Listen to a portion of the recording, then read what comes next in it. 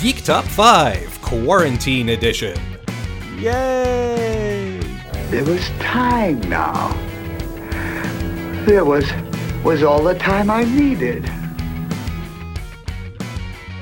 And now a very special Geek Top 5 Quarantine Edition. Oh my god, I'm so excited. Geek Top 5 is back. We're still locked indoors. Yay. But we're back, and we're seeing to some unfinished business. How many decades have we been in quarantine now? 37. Yeah. Ah, great. It's been 370 years. Uh-huh. Plus the amount of time in between since the last time we did this show. So it's a while. Yeah. In any case, so this was your idea to bite off this piece and see if we could chew it. Did you like to fill in the audience on what's going on here today? Yes, so I'm not going to bury the lead. We are ranking all 23 of the Marvel Cinematic Universe movies. Not the top 5. Not the most recent 5. Yeah, we All are of going... them. This is Geek Top 23 this week. May run a little longer than normal, but we're probably going to be as brief as possible, considering the subject matter. And the way we are going to rank these lists, Jesse and I have two completely different lists. We haven't discussed it prior to this, and we're going to start at the bottom of our two lists, and we're going to keep going one by one. We're only going to talk about the movies when we have both said it. So let's say I rank a movie last and Jesse ranks it 15th. We're not going to talk about it until we get to Jesse's 15th, because there's no point in us talking about it twice. But once we get there, we can talk about why we ranked the movie where we did. Sound good? Works for me. Okay. So I am going to be flipping through a couple of different screens, so you may pick up my keyboard, but try to ignore that, and I will try to be very quiet about it. All right. Quarantine edition. The bar is a little lower. Oh, yes. All right, so I guess then let's start with you. What is your number 23? My 23 is Iron Man 2. My 23 is also Iron Man 2. Oh my god, we get a talking round right off the bat. Amazing. Great minds think alike. And it's too Okay. bad that none of them were involved with this movie. No. I'm kidding. It's that's the thing with Marvel movies. Even the worst of the MCU movies is not terrible. But this is one of the things that occurred to me while I was putting this together. Like I have thanks to the quarantine and other benefactors, I've got access to Disney Plus, and I was watching bits and pieces of the movies, some whole movies, just to refresh my memory. And what really occurred to me while I was doing it is, I will watch just about any of these movies at any time for any reason. So even the worst of them is not that bad. That being said, Iron Man 2 is the only one where if I saw it on, I'd be like, I might pass. Yeah. Let's. I don't think there's anything here that too many people are unfamiliar with. I mean, nobody ever cared about Whiplash as a villain. So That's totally fair. Yep. And then was he even the A-plot villain? I guess he sort of was, but the climax was them versus drones? Yeah, Because that's exciting.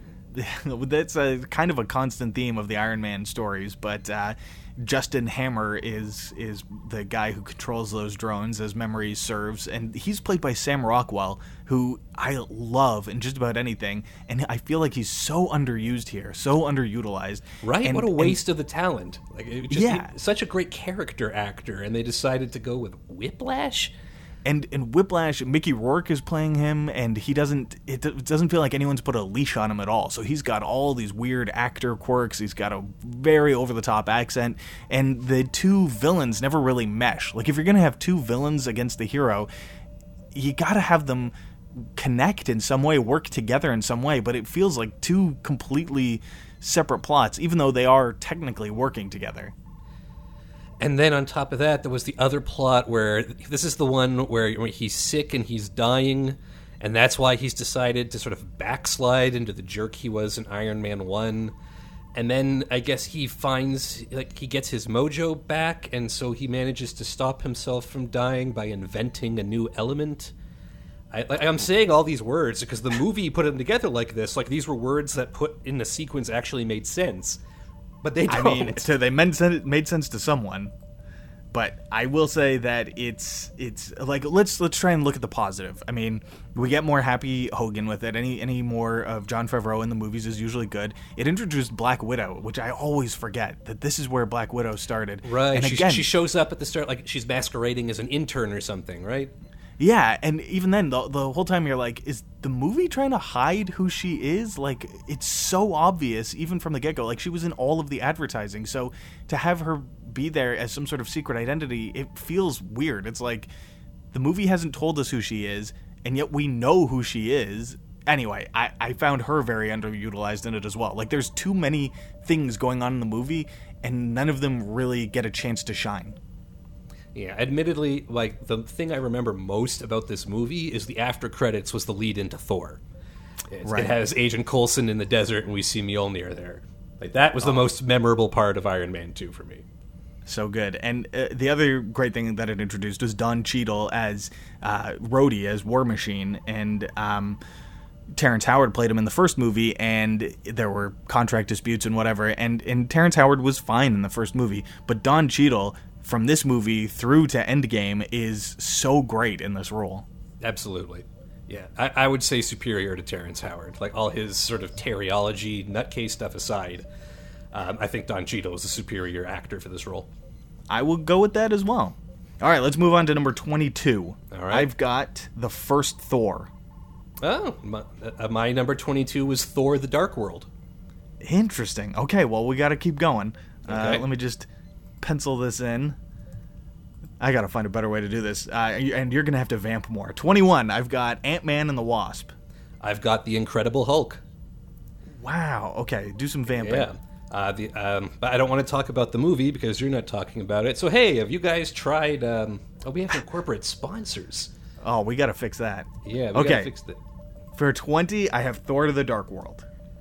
Okay, so for 20, I had Captain Marvel. But now we've both mentioned Thor: The Dark World. All right, vamp for me. Yeah, so... Well, in this case, we're talking about the movie, so I can get started. Thor: The Dark World, Thor 2. Again, I think like Iron Man 2, two very different movies, two very different plots. An A plot, what was supposed to be the A plot with Malekith, and the Dark Elves as the most forgettable villains of the entire MCU, but also a bravura performance from Tom Hiddleston as Loki. This movie is so far down on my list because I don't care a single whit about the Dark Elves or the Ether or anything else that happens in this movie, except for the cool development of Thor and Loki's relationship, which is why I didn't go straight down to number 23.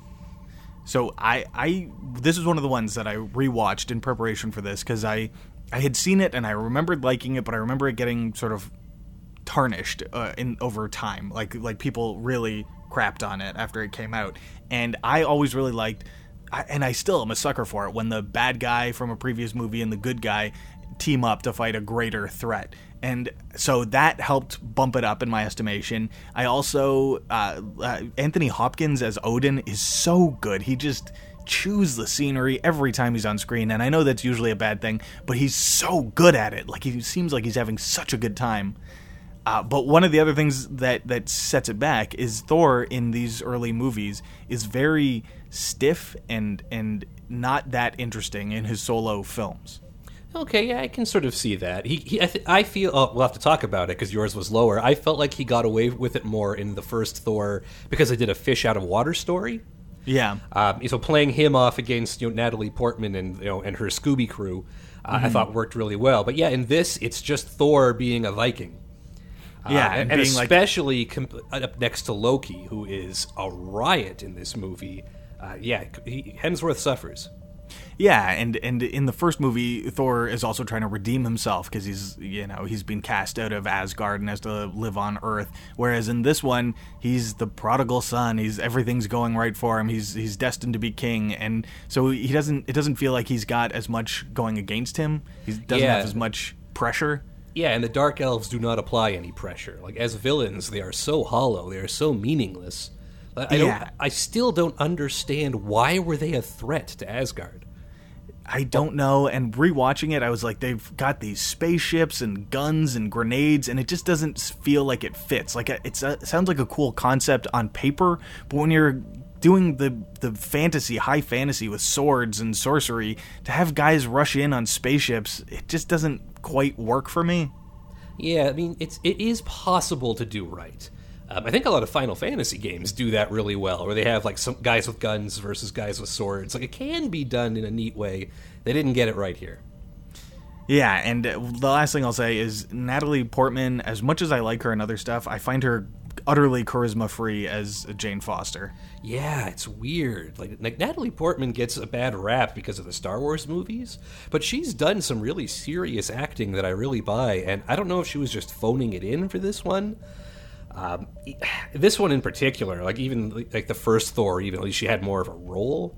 But God, she was she was such a MacGuffin in this one. Like, she was just a plot point to be passed around by other characters. Maybe that's not entirely her fault. Maybe that's the writing. I don't know. But there's just a lot of empty space around her. And Kat Dennings steals every scene she's in, which is, that's kind of weird. Like, the secondary female character has way more charisma and is way more magnetic than the lead female character. Yeah, as the wacky sidekick. Yeah. Yeah. I would like to point out that this one did end with the cool twist of revealing that Loki had supplanted Odin. Like, I love that twist. It's not worth the rest of the movie.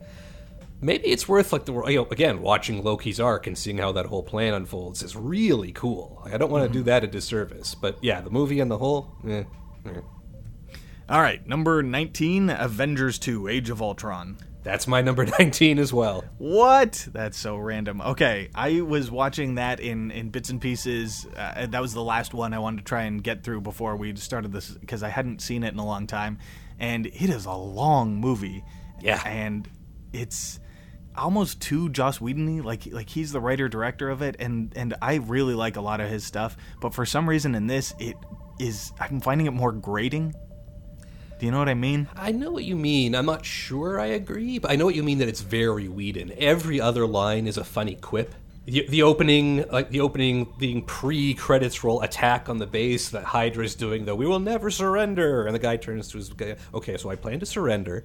Yes. Like, haha, what a fun turnaround. But, like, every line is like that. Everybody is hilarious. Which does sort of weigh it. If everybody's hilarious, no one is hilarious, right? Yeah. Yeah, it's got some good stuff. I find Mark Ruffalo's Hulk is a little, or rather his Bruce Banner is a little too tortured for my taste in it, especially compared to some of the other movies.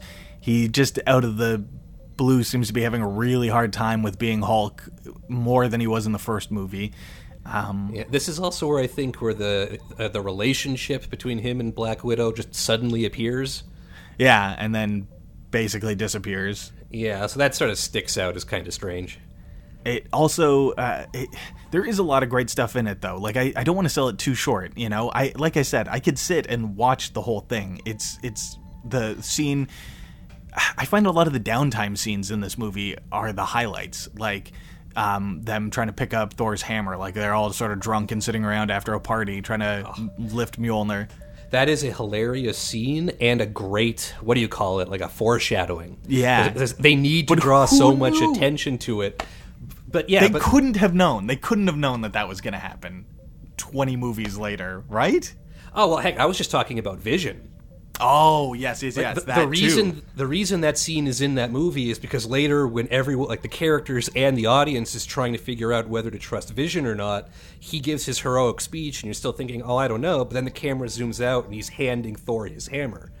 After this whole 11-minute sequence of you have to be worthy, you have to, it was a very clever setup, and also just a really entertaining scene to watch. I give them a lot of credit for that one scene, actually. By downtime, I thought you meant the stuff like Hawkeye's family and stuff, which is great and heartwarming, but it's not what you remember when you think Marvel Cinematic Universe. I suppose. Do you think it grinds things to a halt too much? No, I think at that point in the movie, it needs to slow down and they need to talk. And I kind of liked seeing that, there's other sides to some of these characters, especially the more human ones. Yeah, it was a nice reveal that Hawkeye had a family, especially, I noticed in this one early on, I think the random Chinese doctor who was only put there so that they could have a bigger opening in China or whatever, have a better chance at opening the movie in China. She makes a joke about Hawkeye having a girlfriend, and he says, "Oh, I don't have a girlfriend," right? And Knowing what's to come. Yeah, that was a nice touch. Yeah. Also, this movie had the Hulkbuster armor for the first time, which I know is just a special effect, but damn, was that awesome to see on the screen. Oh, yeah. Gosh. And Scarlet Witch and Quicksilver are both a lot of fun. Yeah. Looking back, I feel like maybe it was the smart decision to kill off Quicksilver. I don't know how much more there was to that character. At the time, I really hated it because they just introduced him and then they shot him immediately. Looking back, maybe that was the right call. I mean, especially compared to what happened to the X-Men Quicksilver. Yeah, I guess. He had his montage of fame, and then they made the next movie and did the exact same thing again. But in the comics, Quicksilver has had some amazing storylines and amazing arcs, so I think there's room to use him, but it already had a lot of characters. There was no need to add another. Yeah, and that one, like, there wasn't that much room for him to grow, I think, especially without Magneto. Let's face it. Yeah, without the X-Men in the picture. And the introduction of Vision, having Paul Bettany go from doing the voice of Jarvis to doing Vision, especially watching so many of these movies in quick succession, I was like, this is great. Just knowing that he's going to become Vision, hearing him in Tony's head, it was great. I really appreciated that touch. Okay. Yeah. My 18 is Captain Marvel. My 18 was Iron Man 3, but I did have Captain Marvel earlier as my 20. Yeah, so I'll mark down your 18, and let's do Captain Marvel. Yeah, I have such mixed feelings about Captain Marvel. A big part of Captain Marvel, I think, is that it suffered coming out when it did in between Infinity War and Endgame. Doing a fresh origin story at the climax of 23 movies, I think that was a bad call. I would love to live in the alternate timeline where they kept her for the next phase. Yeah. Like if Captain Marvel came out today to kick off the next phase of the Marvel movies, I think I would have been a lot more accepting of it. That being said, I also didn't enjoy the movie very much. I found it was very reliant on the special effects, and I wasn't interested in the character. For the origin story of a Marvel superhero, like, Tony Stark goes from this, playboy billionaire jackass to understanding the terrible things that he's done to the world and learning to change. Steve Rogers, like, he gets everything he ever wanted, but it starts to do like a tug of war between what, the good guy that's in him and what he... basically, everyone changes. Like, Carol Danvers starts off Captain Marvel as this, badass independent woman, and she ends the movie as a badass, independent woman who also glows. Yeah, I saw it more recently. I between Infinity War and Endgame, I had a kid, and so Captain Marvel wasn't my top priority. So when I saw it, my expectations and hopes and where I was in the world was a lot different from when you first saw it. So I didn't go into it needing it to be a movie on the same scale as Infinity War and Guardians of the Galaxy, Infinity War and Endgame, and so maybe that helped, having those lowered expectations. Probably. I enjoyed just watching it as a pure origin story. That being said, and I enjoyed where it was going up until the last half hour or so when she fully taps into her powers and is completely unstoppable and there's no threat to her whatsoever. Yeah, and then I was sort of I kind of tuned out. And let's not mince words. She absorbs the power of an Infinity Stone, I guess, which is a big deal in this universe, but they kind of just gloss over it. She has infinity power now. I mean, yeah, that sort of goes back to the early days of the movies where I don't think they fully grasped what they were doing with the Infinity Stones at the very beginning. So, the Ether is an Infinity Stone, and I never fully got on this rewatch of Thor 2 what that was and what that meant in that moment. But by the time you get to where they're actually using the Infinity Stones in the Gauntlet, they clearly have a great idea of what each one does. Yeah, in this movie, she just sort of shoots blasts of energy out of her whenever she wants, and she can do anything. And flies through spaceships to blow them up. Yeah. And that was her big contribution to Endgame as well, was that she could fly through a spaceship. That is the least interesting way to solve that problem. Yeah, and I mean, not to get too deep in the woods on the other movies, but at the end of Infinity War, Captain Marvel gets called on the pager, and you're like, oh, this is exciting. And then you see this movie, and you get an origin for it, and you're like, well, that was interesting. I hope it pays off in some way in Endgame. And then in Endgame, she's just kind of one of the chorus. Like, she's just there. And I think part of that is that they shot a lot of Endgame before they shot Captain Marvel, so they didn't really know what was happening with her. But it felt anticlimactic. It was like, oh, well, we needed to see this to explain something that happens in Endgame, but you don't. Yeah, it didn't. She didn't need to be there. The movie doesn't change without her. It sucks to say, but like the common refrain seems to be that Captain Marvel was scheduled to release earlier than maybe it should because Marvel felt like they needed to have their own Wonder Woman. Right. And that's gross for so many reasons, and it's a shame. But it's hard to deny. It seems like that if you're looking at the big picture. I think removed from all the context of what was going on in the rest of the world, this movie does hold together on its own better than I thought it would. Some of the 90s stuff feels way more forced than, say, the 80s stuff in Guardians of the Galaxy, but it still is good. The de-aging effects on Coulson and Fury are good. One thing I really didn't like was how they dealt with Fury's eye. Like, that just felt like doing the character a huge disservice. Like a joke in a joke. Like it was, yeah. Captain Marvel, not the bottom of the list, but not our favorite. Okay, so my 17 is Incredible Hulk. Okay, my 17 was Spider-Man Far From Home. Spider-Man Far From Home. Okay, and my... And, well, hang on, thanks. I had Incredible Hulk earlier. Oh, right. Okay, sorry. Yes. Yeah. So, I had mine way down at 21, and you had it up at 17? Yeah. I really like this movie. I know it's ranked low here, but whenever I see it, I'm like, man, this is just a fun action movie. As far as action movies go, yeah, it's fun, but for some reason it didn't grab me any more than any other movie. And by other movie, in this case, I mean like a regular movie, not a Marvel movie, which I'm holding to such a high standard. I think part of the problem is that I didn't see it until after I'd already seen Avengers, and the contrast between Mark Ruffalo and Edward Norton is a big one. That's true, but I do like Ed Norton, and if we're gonna go to the comics as the source material, I feel like Ed Norton is a better Bruce Banner. If we're talking about pure sort of staying true to the source material, Bruce Banner's a skinny, sort of wiry guy who's always on edge and looking over his shoulder and is brilliant. And Mark Ruffalo is generally kind of this laid-back goof. Yeah, when they introduce him in Avengers, they give the impression that he's much later in Hulk's arc. He's already been through the awkward origin phase, and now he's got more going on. Yeah, that's true. But I do really like this movie, and one of the things that that stand out to me is it's very obviously Toronto, so I get some sort of small adrenaline jolt when I'm like, I've been there, I know that place.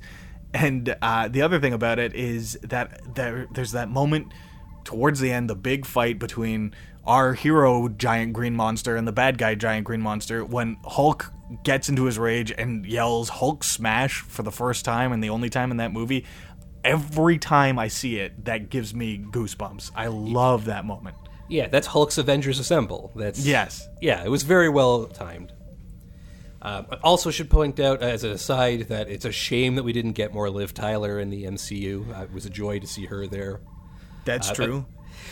It was a surprise to see Thunderbolt Ross start there. I mean, he starts in the Hulk, and then we don't see him again for a while until Civil War, I think? Yeah, I think that's right, where he's talking about the Sokovia Accords, and it was the first time where they were like, yes, we are 100% confirming that the Incredible Hulk movie is part of this universe. I know Tony Stark has a cameo in Incredible Hulk, but this, for real, ties them together. Yeah, but just, why bring him back and not Liv Tyler? Ugh. Oh, well. It's a good question. They brought back the other Betty Ross. Betty Ross from the Ang Lee one Hulk movie was played by Jennifer Connelly, and she is the voice of the computer in Spider-Man's head in Homecoming. Huh, no kidding. There you go. Friday? Yeah, I think so.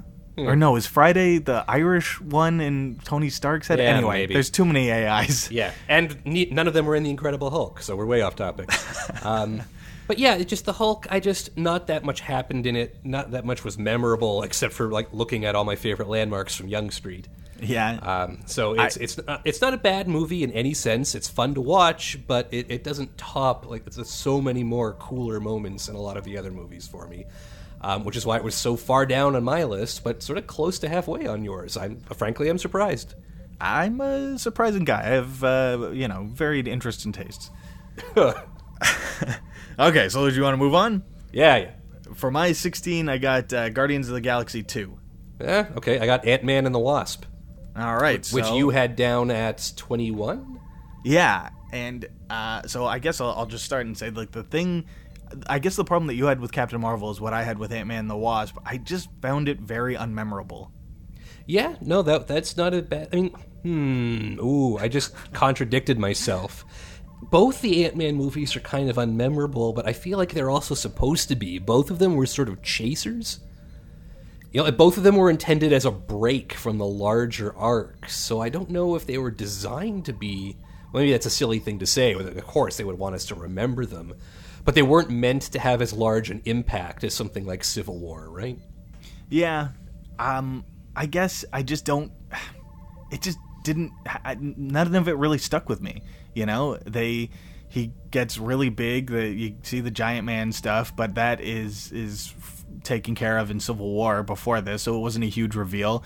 The villain's unremarkable. Like, I don't even really remember much of it.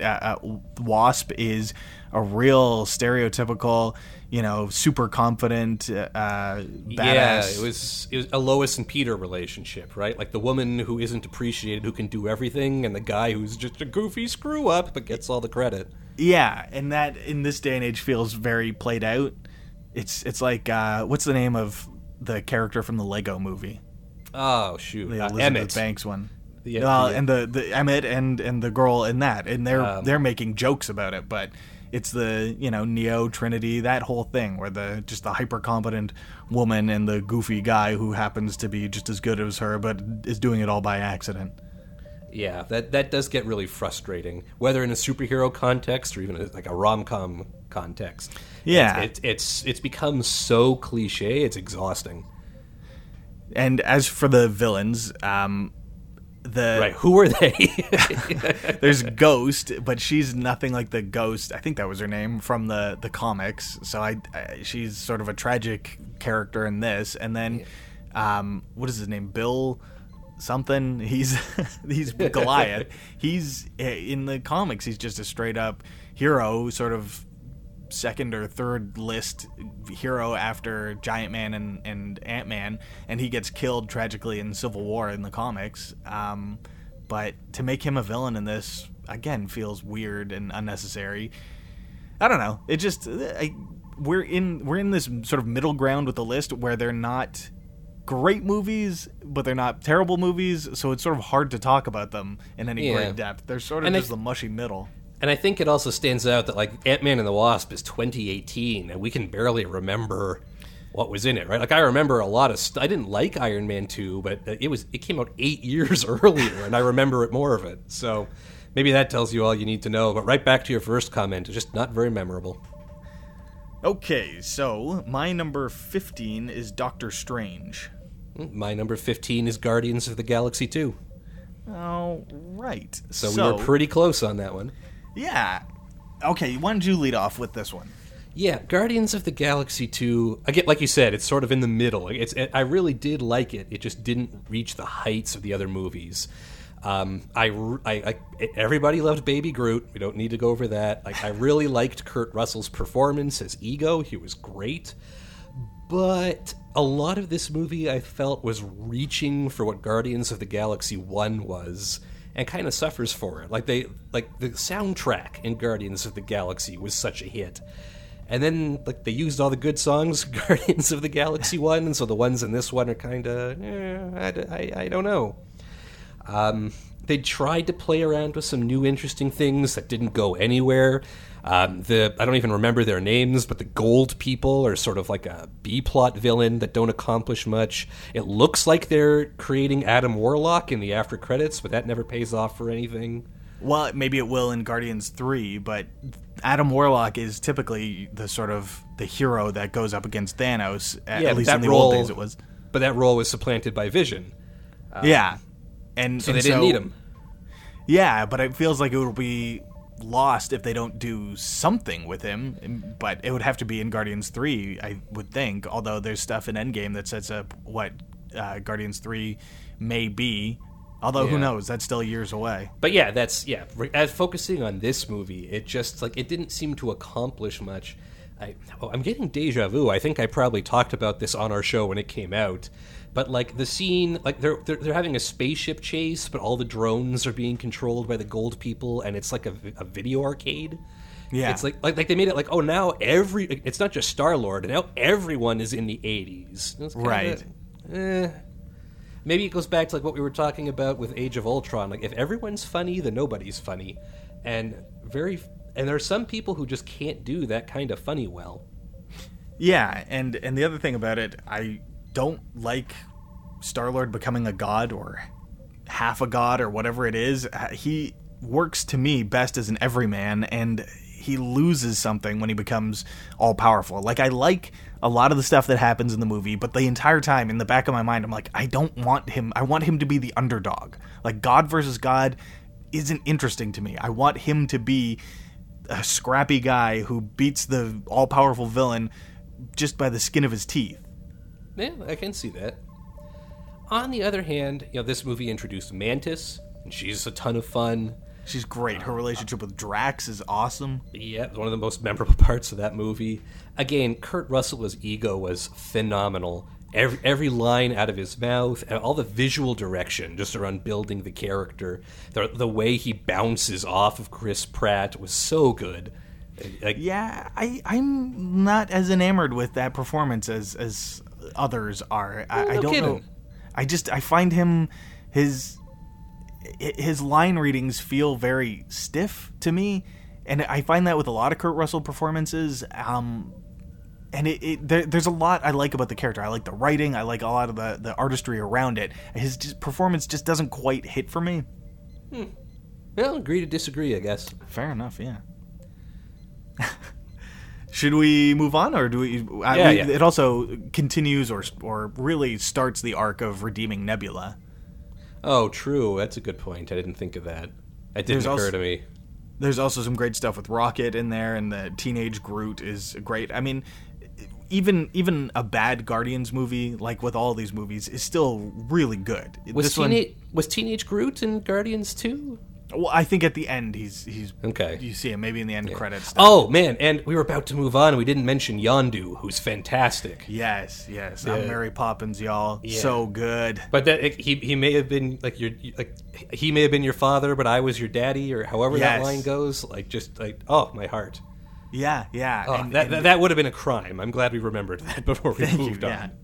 And it's very different from how he's portrayed in the first movie, but man, it works really well. And Michael Rooker brings it in that role. I think he's better than Kurt Russell, frankly. Anyway, you're right. We should have mentioned that earlier. He's really good. All his scenes are fantastic. Yeah. Okay, so number 14 for me was Black Panther. 14 for me was Black Panther. Wow. It's like we're the same person. Well, some of these things were pretty different on, but I hear ya. Yeah, Black Panther is the first one on this list that I feel bad that it's this low, but I like everything above it more. Yeah. But I almost feel guilty because I think Black Panther was such a great accomplishment. I have a couple of nitpicks here and there. I found the fights were a little CG heavy to the point of being uninteresting. Yeah, and to the point where they were unnecessary. Like the thing that really stands out as an unnecessary touch in this was the war rhinos that fight at the end, like these battle rhinos. And I was like, they're just CGI monstrosities. They add nothing. Like, they're just there to be spectacle for no reason, and that really bugged me. And the final battle between him, between the Black Panthers, I guess, I was completely uninterested in watching. There was nothing dramatic about it. They were both doing karate around each other, and I was just waiting for the scene to be over. But now, that those villain... that villain is amazing. Yeah, he's if not the best villain in the MCU, he is up there in the top 2 or 3. They did what they could with the name Killmonger. I mean, yep. There's obviously just comic books. Okay, but okay, fine. He's Killmonger. We'll move on. That was a villain in the Marvel universe where you're going, yeah, you know what? Actually, not a good point. Yeah. And then and everyone so does Black Panther kind of come around to his way of thinking by the end? Kinda. Which is amazing. You never see that. Yeah, it was really interesting. But we're skipping the obvious. We're burying the lead. Like T'Challa is amazing. Suji is amazing. Suri, yeah. Suri. So I'm getting her confused with Soji off of Picard. They're both pretty girls who can kick ass. The movie was it posited such a cool world, and so many cool things happened, and the way they go back and forth between the lifestyle and the art design of Wakanda, and then when they're undercover in the rest of the world, and comparing and contrasting the two, and and I don't even bother to pronounce it, Okoye. Oh yeah, Okoye. Yeah. She's fantastic. They created such a cool place. And they did such cool things with it, and at the risk of sounding like a jerk, I'm going to point out that I understand I'm not the target audience for this. The way, I'm trying to picture if I was a young black person, living impoverished, I brought a name a third world country, but let's do in the States. This movie would have meant so much to that young man, and I'm sure it does mean so much to those young men out there, and I feel like I'm not giving it what it's due, because it's broadcasting on a frequency I can't pick up. The message that it has isn't for me, but I understand that it's there, and I understand that must have been so valuable to so many people that I feel a little guilty rating it this low. Yeah, you're right, and I do appreciate that it's an important movie and that it sets a table for a great franchise that could stand on its own outside of the Marvel Universe, but fits very neatly into the Marvel Universe. And I feel like Black Panther, especially when it came out as late as it did, was able to use stuff from the other movies, but didn't rely on them, and created a world of its own. And yes. It's connected to the Marvel movies, but isn't. You don't need those movies to fully understand it like you do with some of the other ones. I also really like the casino scene. It felt very James Bond to me, and I was like, man, I know the guy who plays Black Panther has got a lot on his plate. Chadwick Boseman's got a lot on his plate, but he would be an interesting choice to take over as James Bond. I would watch all three of them as characters in a Bond movie, for sure. Yeah. I also, Ulysses Claw is in this. He first appeared, I believe, in Civil War, and he's not. He's in Ultron. Oh, he's in Ultron, and he's not like a great villain by any stretch of the imagination in the comics. He's sort of a weird side character, but his performance is so good. The actor who plays him is fantastic, and he's always good, whatever he's in. But in this, he steals a lot of scenes, even though he's a relatively minor character. Is that not Andy Serkis? That's Andy Serkis. Sorry, the name escaped me for a moment. But yeah, he's so good in that. Usually he's playing apes or giant weird space emperors under lots of CGI makeup, but this is one of those few times where you get to see him in his regular appearance, and he's so good. Yeah, it makes you wonder why he doesn't do it more often. He was fun to watch. Okay, shall we mosey along? Yes. For me, number 13 is Far From Home. Okay. Well, my number 13 was Captain America: First Avenger, but Far From Home was down lower on my list at 17. The latest movie in the MCU, I suppose, and people talk about it like it's closing out the Infinity War saga, whatever you want to call it. I didn't find it served that purpose at all. I liked it. It's kind of like an epilogue. Is it, though? I mean... like the only thing that the only thing that carries over is that Spider-Man is nervous about being the new Iron Man. Like nothing else that happens in like the A arc of all of these movies affects this movie.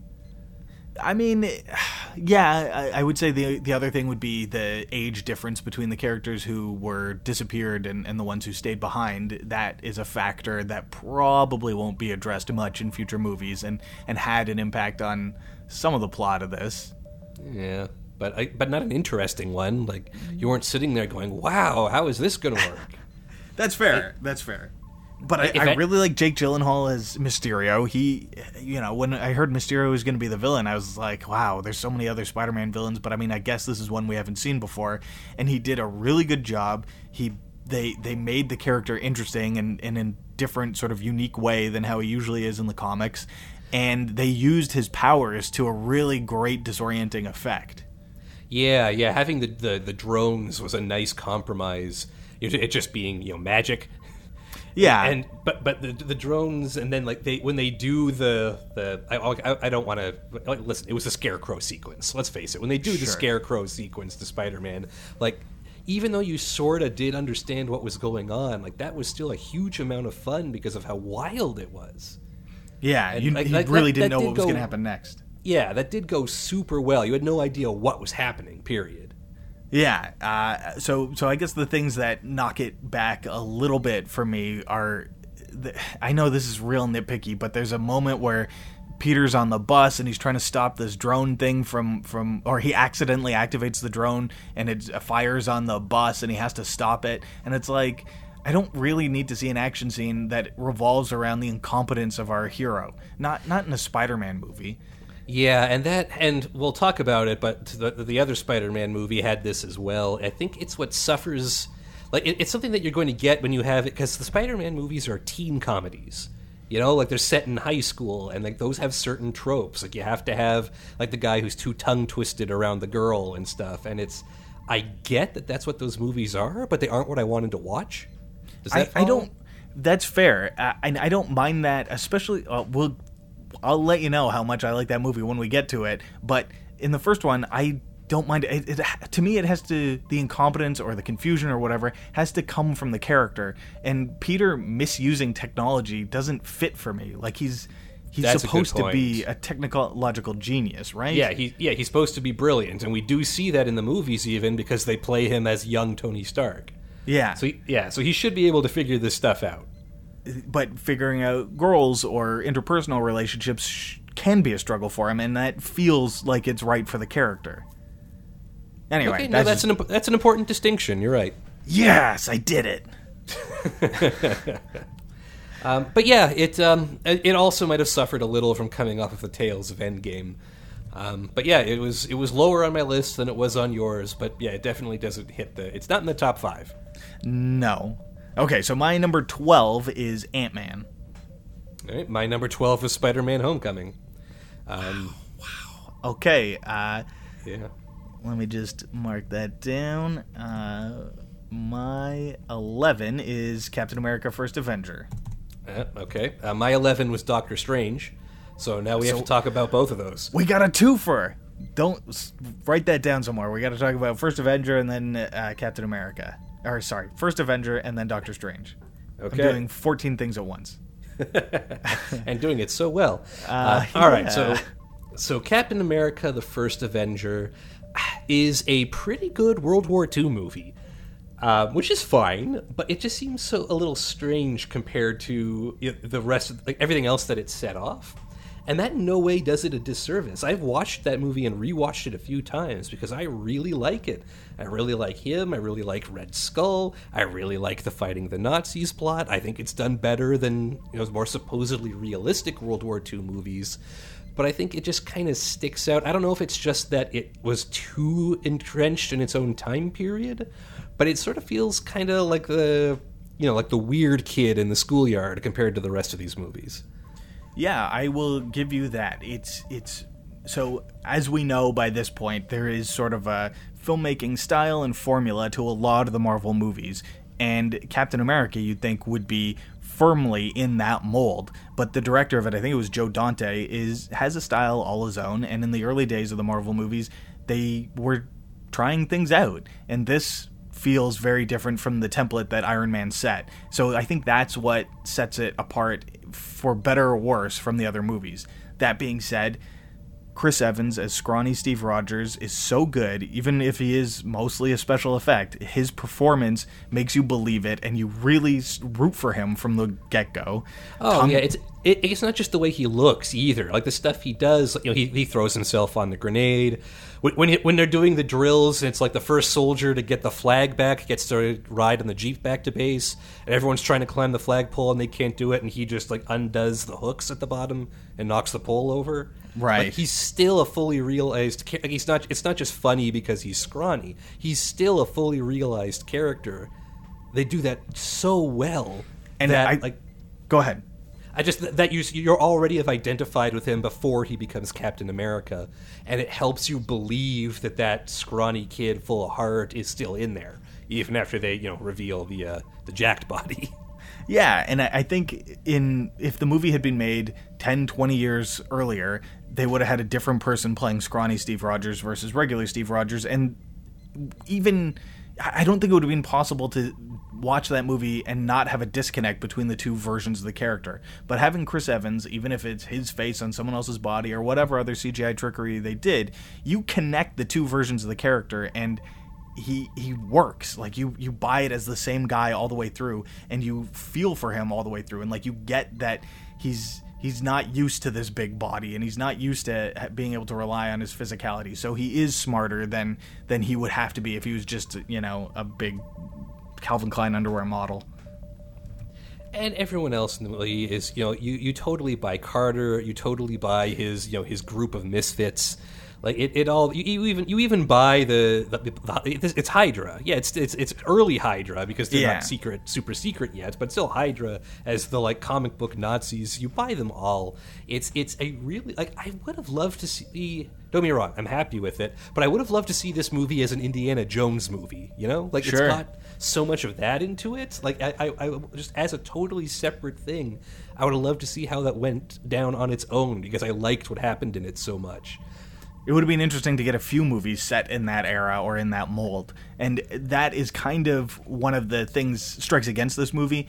I feel like the end is kind of anticlimactic. Like the end fight between Cap and the Red Skull doesn't have much oomph to it. Yeah, I understand that, but it wasn't a terribly interesting fight, but I was still so rooting for him that it was okay. Yeah, and especially when the plane starts going down, he's having that heartfelt conversation with Peggy Carter, and it's like you buy that romance in that moment and the tragedy of it. Yeah, which is important because you don't realize at that point how much it's going to weigh over the rest of his character development. So it's very important that they set it up early, and they did it really well. Okay, let's move on to Doctor Strange. Doctor Strange. So sorry, just to double check. So I had this one at my 11, and where did you have it? I had it at 15. Okay, a chunk lower. Yeah. All right, well, yeah, you put it lower. You go ahead. What about this one was for you? So I'll say the stuff that set it lower is that I, as much as I like Benedict Cumberbatch and a lot of things, his American accent in this does not work for me, and it makes it. I feel him acting through every moment of the movie. Like he just is. I don't see Stephen Strange. I see Benedict Cumberbatch trying to wrangle an accent, and I guess that's nitpicky, but that's my feelings on it. Accents do seem to bother you a lot. This isn't the first time it's come up in the last couple of episodes. Yeah, they have to be done well, and there's some people who do it so well that it makes stuff like this hard to stomach. Like there's so many British people playing American superheroes, and you would never know they were British. And in this, all I can hear is Benedict Cumberbatch doing these hard R's, so he's not sounding British. It drives me crazy. The other thing about it is there's this amazing cast in the movie, and so many of them I feel are underserved. Like Mads Mikkelsen is so cool in Casino Royale and in Hannibal, and he's great in this but he's the secondary villain by the end of it. like Dormammu is the big bad who has to be fought at the end, but Yeah, but does Dormammu count as a big bad? Like, Dormammu's like the volcano after the evil scientist has set off his bomb, you know? Like, Dormammu isn't really a character. that's fair. I think Caecilius gets the villain role for this one. He has a couple of good come to the dark side speeches. Yeah. I will say, though, that when I was thinking about this movie, I started rewatching it the other night, and when I was watching it, I was like, I completely forgot that Mads Mikkelsen was in it. So maybe that's on me, but it just felt like he was barely there. And then you've got Chiwetel Ejiofor as Baron Mordo. Well, Carl Mordo in this. I guess he's not a Baron yet, but that was so funny to me when they said his name was Carl. I'm not a big Doctor Strange fan, so in the comics he's always been Baron Mordo to me. I never thought about his first name, and then when it was revealed to be Carl, it just felt so. Hey, Carl can be dignified, you know. It's just like it might as well have been Frank Mordo, you know. It's like it doesn't have the same resonance to it. Anyway, yeah. So he's kind of an ally in this, and at the end he goes bad, right? Yeah. After credits, apparently he's gone crazy and he wants to take out all the other sorcerers out, and then we haven't seen him again. But there's another Doctor Strange movie coming, so presumably he'll show up again in that. With Sam Raimi as the director. Yeah. Anyway, nothing you said is wrong, I think. I do think visually it was super interesting. I loved the effects, both with the mirror and with the Inception effects of bending the cities around. Oh my god, they were amazing. Rewatching it the other day, I was still blown away by a lot of the effects in it. Yeah, and that lends itself to some cool fight things that they haven't done in some of the other Marvel movies. I really liked that. And I really like the conceit of his powers. Like, the idea being, like, he imagine a Harry Potter character who memorized the book but doesn't really have any idea how it works. Yeah. He just knows all the bad Latin. Like, I kind of like that about him. It's like he doesn't know what he's doing. He has all the coolest guns, but he doesn't know, like, how to turn off the safety. I liked that, and that sort of translates into that final showdown with Dormammu, where it's like it's not a battle of fists or who can kick the highest, or it's just him, depending how you want to look at it, either outwitting Dormammu or just kind of being a dick until Dormammu wants it to go away. Like, I liked that change. I like that in that character. It's even though his origin is kind of like, oh, he was a genius and a prodigy, and then he got wounded. Like, the unique bits of who he is now separate him from other Marvel characters, and I like that. Yeah, and that ending, especially 14 movies into this Marvel universe where it's been giant battles to end all of them, it was a really nice change of pace, and it spoke to an intelligence in the writing to have it be a battle of wits rather than it be just another giant city-destroying fight. So I appreciated that as well.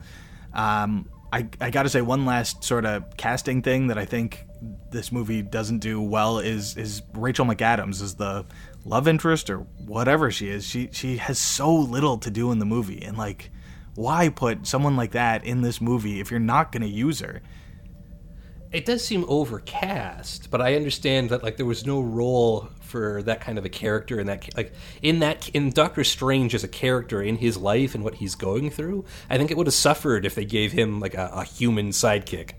Yeah, whether it's a love interest or a best friend or whatever, like whoever his Ned would have been, I think it works better just with him in this crazy, mysterious world full of fucking magic ninjas and stuff. Yeah, I don't think she should have had a role. Then I don't think she should be in it at all, or at least not have it be Rachel McAdams. Have it be it is overcast. But who knows? Like, you know, they're saying Natalie Portman's going to turn out to be Thor in the next Thor movie, so maybe they'll bring her back for something. I'm all on board for that. Yeah, no, but Jane Foster Thor, absolutely. Yeah. All right, so that gets us up to about to our top 10, and you'd like a look at the clock. I think that means we're going to have to call it for now. Yeah, I think we have each gone through our previous 14 movies, but there's still some movies that we haven't said yet, and we're not, like, our combined list hasn't hit our top 10 yet. I think we've talked about 12 movies so far, so that's we're about the halfway point as far as our combined list. There you go. So people at home, I hope you like Marvel, because we're going to keep talking about it next week. Who's listening to this and doesn't like Marvel? I'm sure it's fine. Exactly. Yeah. All right. Well, until then, special thanks go out to Jamie Reum, the guy behind our theme song. And Graham, how can people get a hold of us? Well, the best way would be at our email address, geektop5@gmail.com. We're also on Twitter @geektop5, and we're on facebook.com/geektop5. You can also, if you're not interested in using iTunes or some of these other podcatchers that are out there, we are now on Stitcher and on Spotify. Otherwise, I'm Jesse. I'm Graham. And this has been Geek Top 5, and we'll be back to talk to you more next week with the full review rundown of Marvel movies, Part 2.